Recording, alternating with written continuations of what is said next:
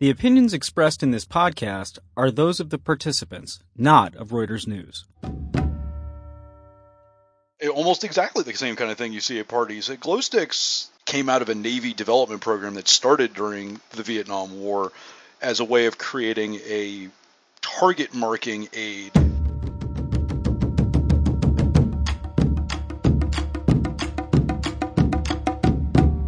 I'm Reuters opinion editor Jason Fields, and I'm joined today by Matt Gault and Joe Trebethek of War is Boring. This week, we're talking about some of the most weird weapons that the U.S. military came up with for use during the Vietnam War. You're listening to War College, a weekly discussion of a world in conflict focusing on the stories behind the front lines. Here's your host, Jason Fields. The U.S. Marines are finally phasing out one of the Vietnam War's most iconic weapons, the M16, in favor of the M4. The Marines were the last branch of the military to take up the M16, and they're the last branch to drop it, years after the others. The M16 was a troubled weapon during the Vietnam War. So, Matt, can you start us off by telling us why? Well, like you said, the M16 is the iconic weapon of the Vietnam War. The rifle, it's the longest-serving, generally issued small arm in American military history. It's been used for over 50 years.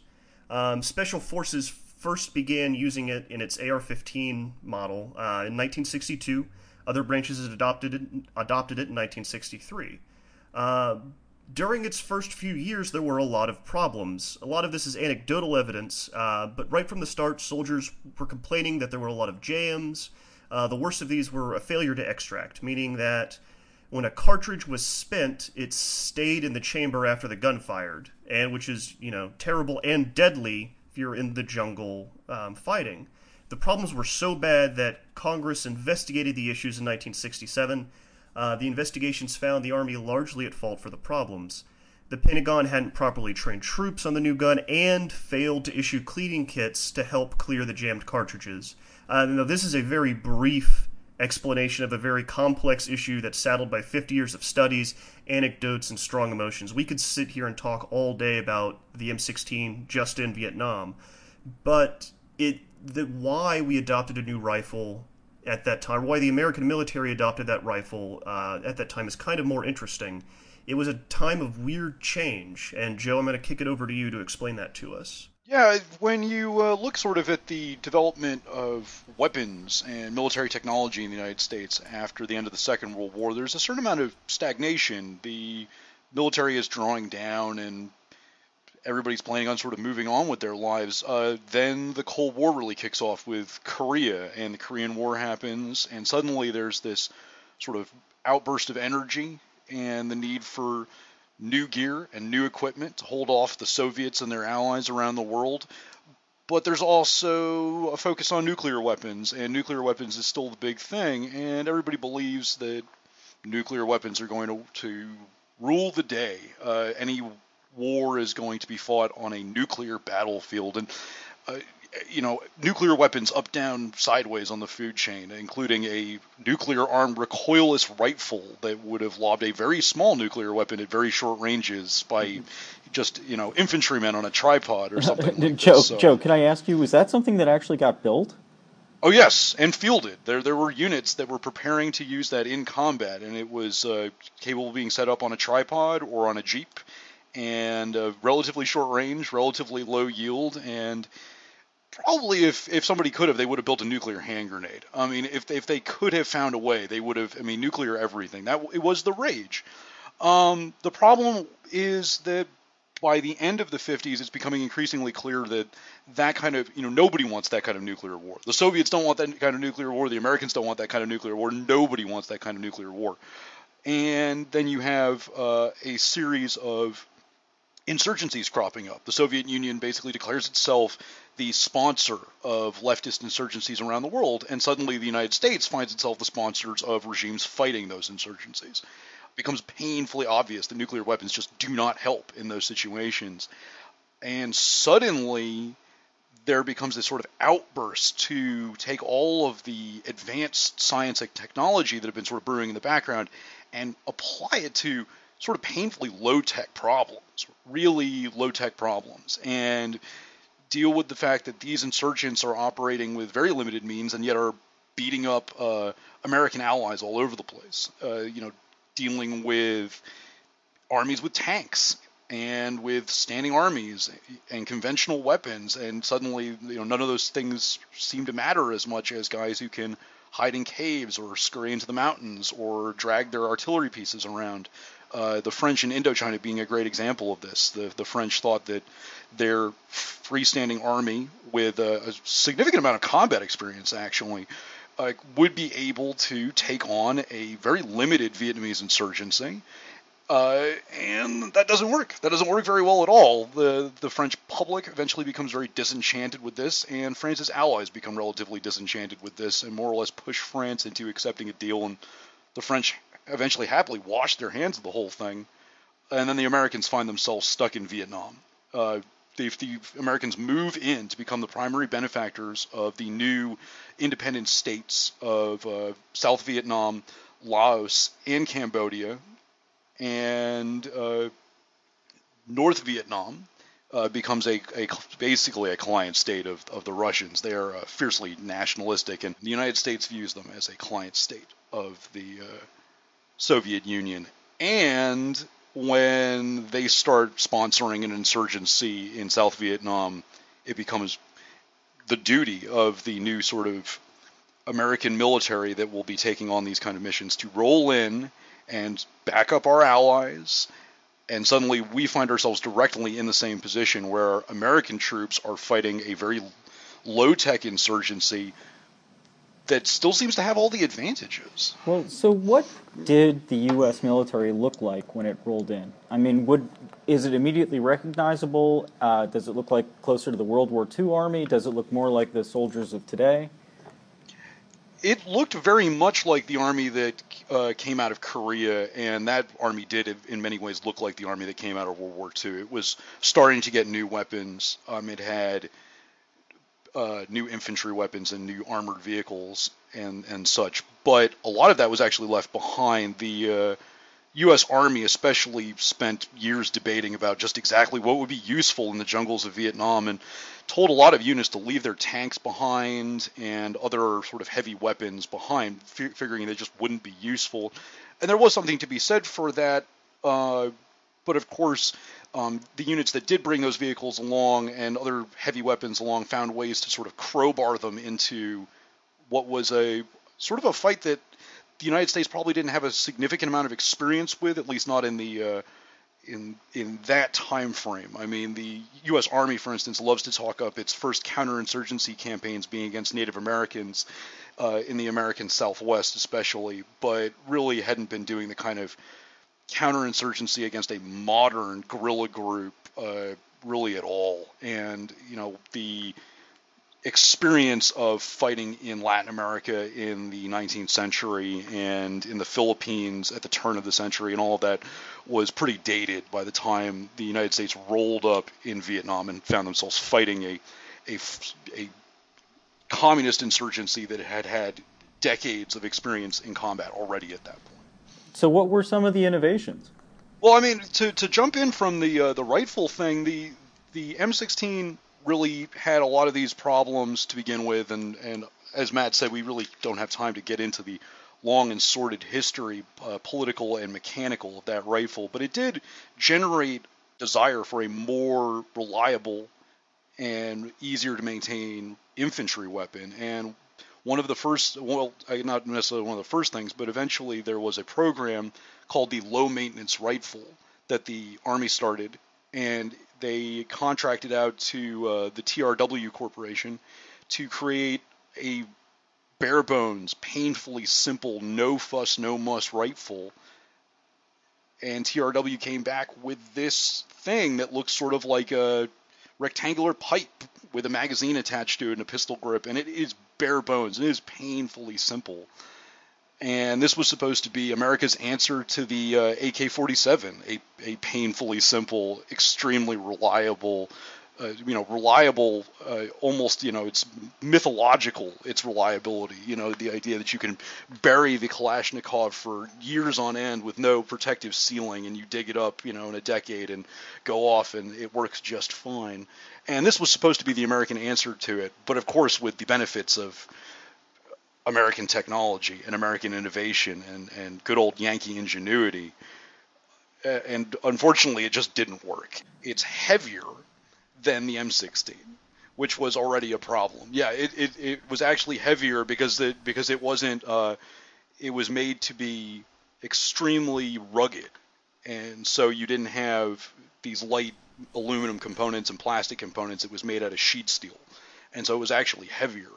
It fired slower. It was awkward to use because basically to keep the frame and the shape of it condensed and simple, it had this weird arrangement by which the magazine stuck out of the left side of the weapon rather than what you might otherwise think of out of the bottom or out of even the top. And actually, we wrote a piece on War is Boring about the low maintenance rifle because I had the opportunity to see some of these weapons stored at the Washington Navy Yard of all places, and they are fascinating and awkward and just do not look like they would work very well. Well, we'll throw a photo of it into the show notes so people can go take a look at it when we're they're fascinating. Podcast. Yeah. And this development continued into the mid 70s after America's involvement in Vietnam had ended. And I still don't know why they ended up at the Washington Navy Yard. It's quite possible that the Navy SEALs were interested in testing these weapons out because of their increased reliability. They were slightly more reliable, but with all these other faults of basically the weapon breaking down because of its own over-engineered components, and because of its low rate of fire, and because it was heavier, it just wasn't attractive. There were only 6 of them ever made. I've had the pleasure of seeing 3 of them all at the same time, and it was pretty impressive to see them sort of lined up because you know that the other 3 were probably destroyed in testing. So it's, these are rare and odd rifles. And we ended up with the M16.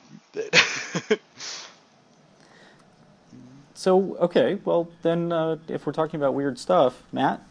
All right, so my kind of favorite weird weapon from this era are the silenced revolvers that the military created. So, South Vietnam dug a lot of tunnels, right? They were, like Joe said, they were an insurgency. They had a lot of ambushes and moved a lot of stuff through the tunnels. So American soldiers would go into these tunnels to clear them out, often alone or in small groups. That presents a problem because it was hard to get the M16s in there, and the handguns, when fired in a small space like that, I don't know if you've ever been on a firing range, but it can be deafening, and in a small enclosed space like that, it can really just destroy your ears. So, for that reason, and for the reasons of stealth, the army, or the military rather, wanted silenced weapons, silenced small arms. Now, the way most silenced weaponry works is through a suppressor, right? It's something that goes on the end of the barrel. When the explosive bullet comes out, that suppressor captures the gas, but it's not as silent as you would think it would be based on what you've seen in movies. There's still a very loud noise. So the Army's answer to this, through a company called AAI, AAI developed piston ammunition. And this piston ammunition had a shell casing that was completely solid and self-contained. And the way normal bullets work is they've got a shell casing that's full of powder. Firing pin hits the back of the bullet. There's an explosion. Bullet flies through the barrel. These silenced ammunition shells were solid. And they kind of had a plunger in them that pushed the powder all the way down to the bottom. And there was a long piston on top of it. And so the firing pin would hit the back. There'd be the explosion, and then the piston would shoot out and hit the bullet, and that would fire it. And so all of the explosive gases, the flash, and even the smoke was contained inside that case, and it was incredibly silent. It worked. And they developed these in 30 caliber rifle ammunition, 38 caliber pistol rounds. some of the concept art for the weapons that they developed around this ammunition were very strange looking. There's one that's the back end of it looks like a revolver, and the front of it looks like an M32 grenade launcher because the bullets were so large and kind of unwieldy. They refined the design. They eventually got a .44 caliber revolver with silenced ammunition and shotguns, by the way. They had silenced shotguns that they were able to test in the field. The kind of ammo that they ended up using was a little bit different. Same kind of thing. You imagine an upside down cup that's filled with the blasting powder, and that cup moves forward, shoots out pellets that are inside the shell casing, and it's all self-contained and completely silent because that cup moves forward and seals off the top of the shell casing. The problem is that because there's something in between the blast and the bullet, whether that's the plunger or the upside down cup, it slows down the ammunition a lot.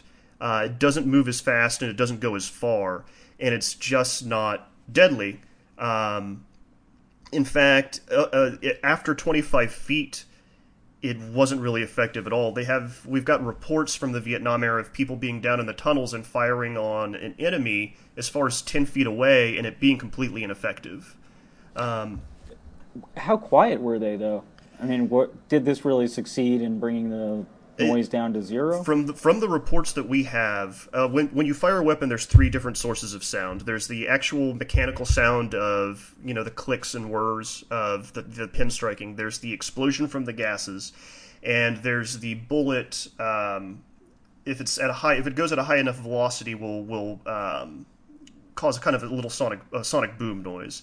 These eliminated those last two sources of noise, so yeah, they were silent. Even with the silenced shotgun, we have in special operations reports, these guys said that the only noise they heard when they fired these silenced shotguns were the noises of the firing pin. That's it.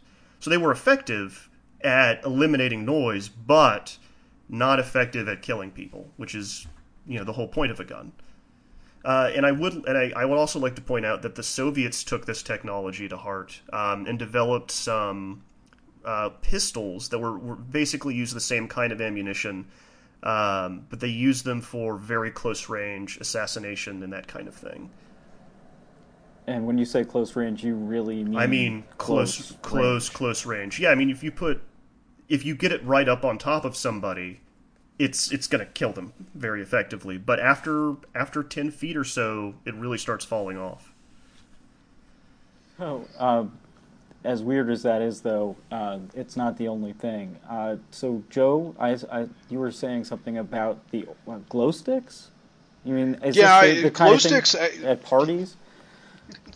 Almost exactly the same kind of thing you see at parties. Glow sticks came out of a Navy development program that started during the Vietnam War as a way of creating a target marking aid, something that would illuminate targets in the dark, but would also not be hot, wouldn't be burning. Because what you had at that point were flares, magnesium or some other very brightly and hotly burning chemical compound, or you had a similar burning arrangement that created a smoke marker, and the smoke wasn't visible at night, so that doesn't help you at night anyways. And these are the two options you had for target marking or for signaling in general, let alone at night. And so there was a desire for a marking item of some sort that would illuminate targets, friendly troops needing to be pulled out by a helicopter or something like that in the dead of night,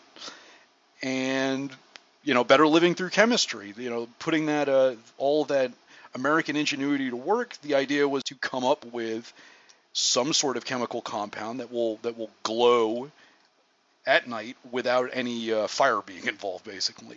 And the first compound that they came up with was called PB155, and this was just a chemiluminescent chemical, which just means that it glows without it glows spontaneously on contact with air without the need for any fire. And so it's just a chemical compound. I don't know the exact composition of, PR-155. Misspoke there. And you could do almost anything with it because you could combine it with other binders and you could fill up a spray paint can with it and you could spray the glowing material, or you could blend it down with wax and make a crayon basically that would have the same effect. You could write in glowing crayon. The problem with PR-155 was that it was caustic, apparently. It may or may not have eaten away at the detonators in grenades that it was contained in. There was also a concern that it was carcinogenic. Tests during the Vietnam era, actually, by the Advanced Research Projects Agency, the forerunner of the Defense Advanced Research Projects Agency, or DARPA, that we're familiar with today, concluded that it could possibly be causing cancer in small lab animals. Wow, And the people. that was, so, in other words, Agent Orange they used, right? But yeah. This was dangerous. Yeah, I mean it's also it's Dow Chemical and DuPont. These are the companies also behind. And sorry, I said Dow Chemical before. It's actually DuPont Chemical, and that's my mistake again, because both companies were involved in chemical production for the U.S. military at that point. And these are the same kind of companies that produced herbicides and other deadly chemicals that were used. I guess not deadly at the time. They're not poison gases or anything, but turned out to be deadly or otherwise dangerous chemicals. And so the Navy stops development of PR-155. ARPA stops development of PR-155 after some limited testing in Vietnam. There's very little reports of any PR-155 being sent overseas. There was some suggestion that it was used during tests of chemical and biological weapons, and that it would be a simulated filler. You would fill cluster bombs or other bombs with the material, and then you could see how far the agent would disperse by tracking where the glowing material ended up, as to give you a better sense of where your deadly chemicals would actually be going. But the Navy never stops being interested in the idea of a chemiluminescent chemical, and you end up with Cyalume, which is what we have today. It's the Cyalume company. It's a trademark, I believe. It's still making glow sticks. There are other manufacturers that use similar compounds. I'm sure they make it just mildly different from whatever Cyalume's proprietary mix is. But these are understood to be only mildly toxic. Basically, poison control centers do offer warnings, but basically they warn about skin and eye irritation and just to wash yourself off and you'll be good to go. Not understood to be carcinogenic or anything like that. And these are readily available. They're children's toys. You see them all the time, parties, raves, whatever, what have you. But it is a product of U.S. military development, and you can thank them for the glow sticks you have today. Speaking to that same problem, Joe, America also developed combat flashlights, right? For painting targets and illuminating ambushes and that kind of thing. Yeah, I wonder if all the listeners will be familiar with the climax of the movie Rear Window, in which the protagonist finds himself in a wheelchair trying to stop a murderer by repeatedly setting off the flashbulb in a camera he has. That's basically the logic behind the pyrotechnic ambush light, which is basically just a giant flashlight. You would set it off. It would burn at over 100,000 candle power, which is basically like providing more or less broad daylight in the middle of the night. And you could blind people. You could illuminate ambushes. You could set it up to be combined with other traps. It could be set up on a tripwire. It could be set up to a hand trigger, the same hand trigger actually used with the M18 Claymore mine, which is a directional landmine that basically sends out a cluster of steel fragments. And these are exactly the kind of things that you see all the time when you research the weapons of the Vietnam War, are sort of problems, and then various research and development entities hiring private companies to come up with a solution. It's actually one of the sort of an interesting side note is that this is a war where you have serious defense contractor participation both in the United States and in the field. Contractors were in the field as part of various research and development entities showing off these devices to troops. They were demonstrating how they were supposed to be used. They were collecting information and going back and making improvements based on those reports. And there was a whole U.S. military research and development structure in Vietnam to support this. The big three services, the Army, the Navy, and the Air Force, all had their own research and development arms. The Army had the Army Concept Team in Vietnam. The Navy had the Naval Research and Development Unit Vietnam, and the Air Force had the Air Force Development Unit Vietnam, as well as ARPA's Research and Development Unit, all under this joint research and development entity run by the Military Assistance Command in Vietnam. And all of these groups were trying to cook up new programs and new weapons and new gear, to solve any problem anyone could think of. And that's something that continues to this day, really. It's the same model. You know what I want to hear about, though, Joe? I want to hear about our combat treehouse. Well, this segues really well into the combat treehouse.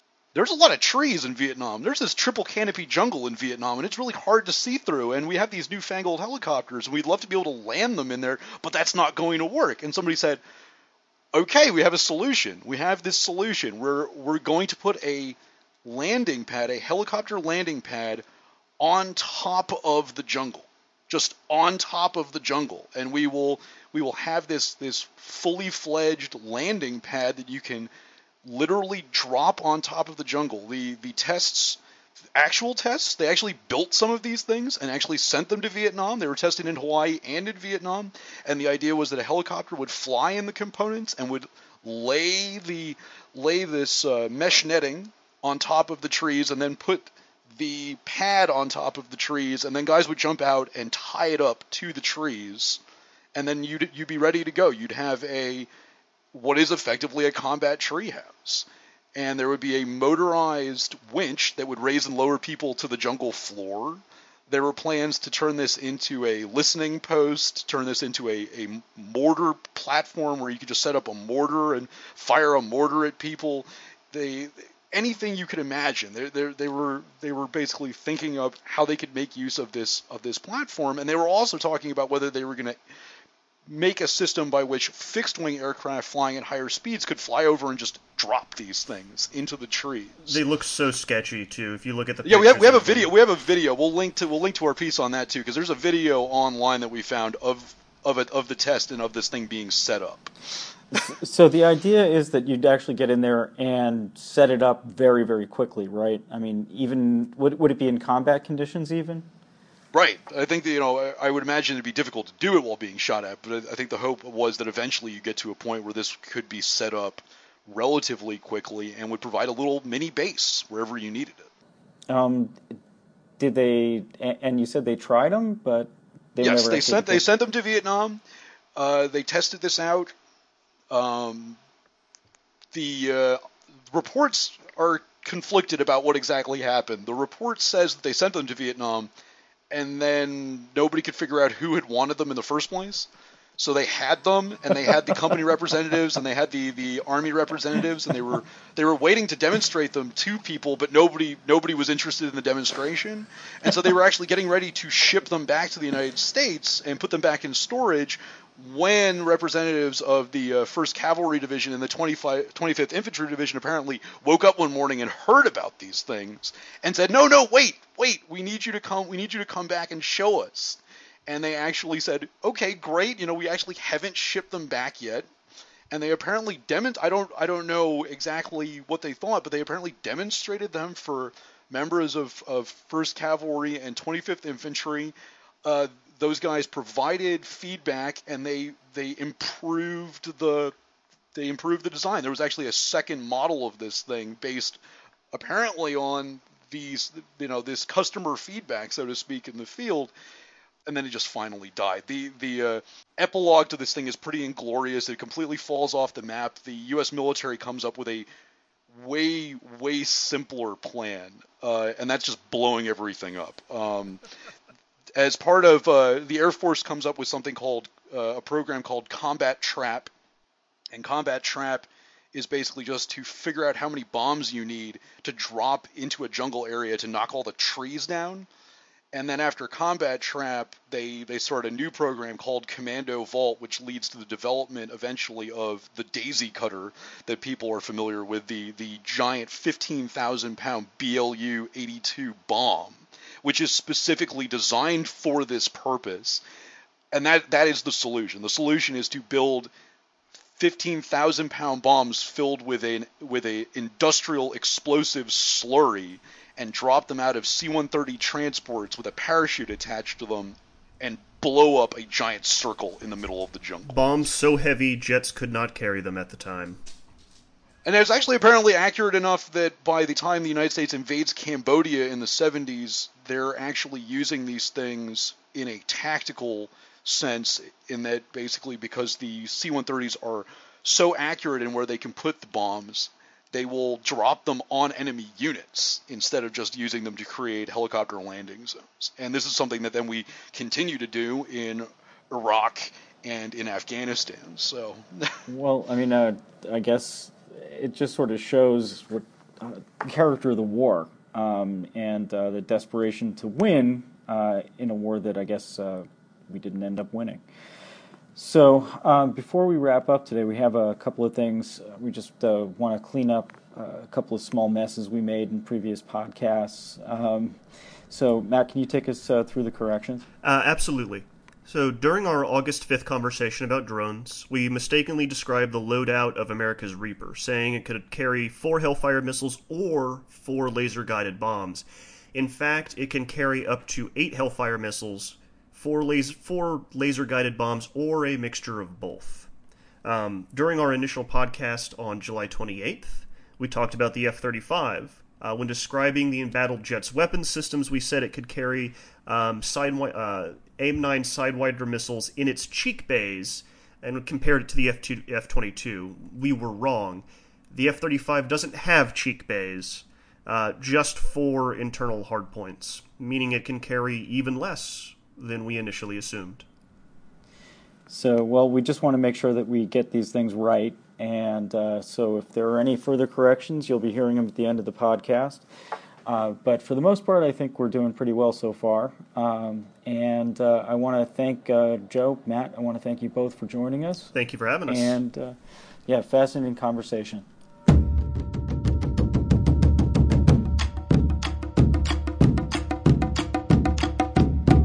Next time on War College.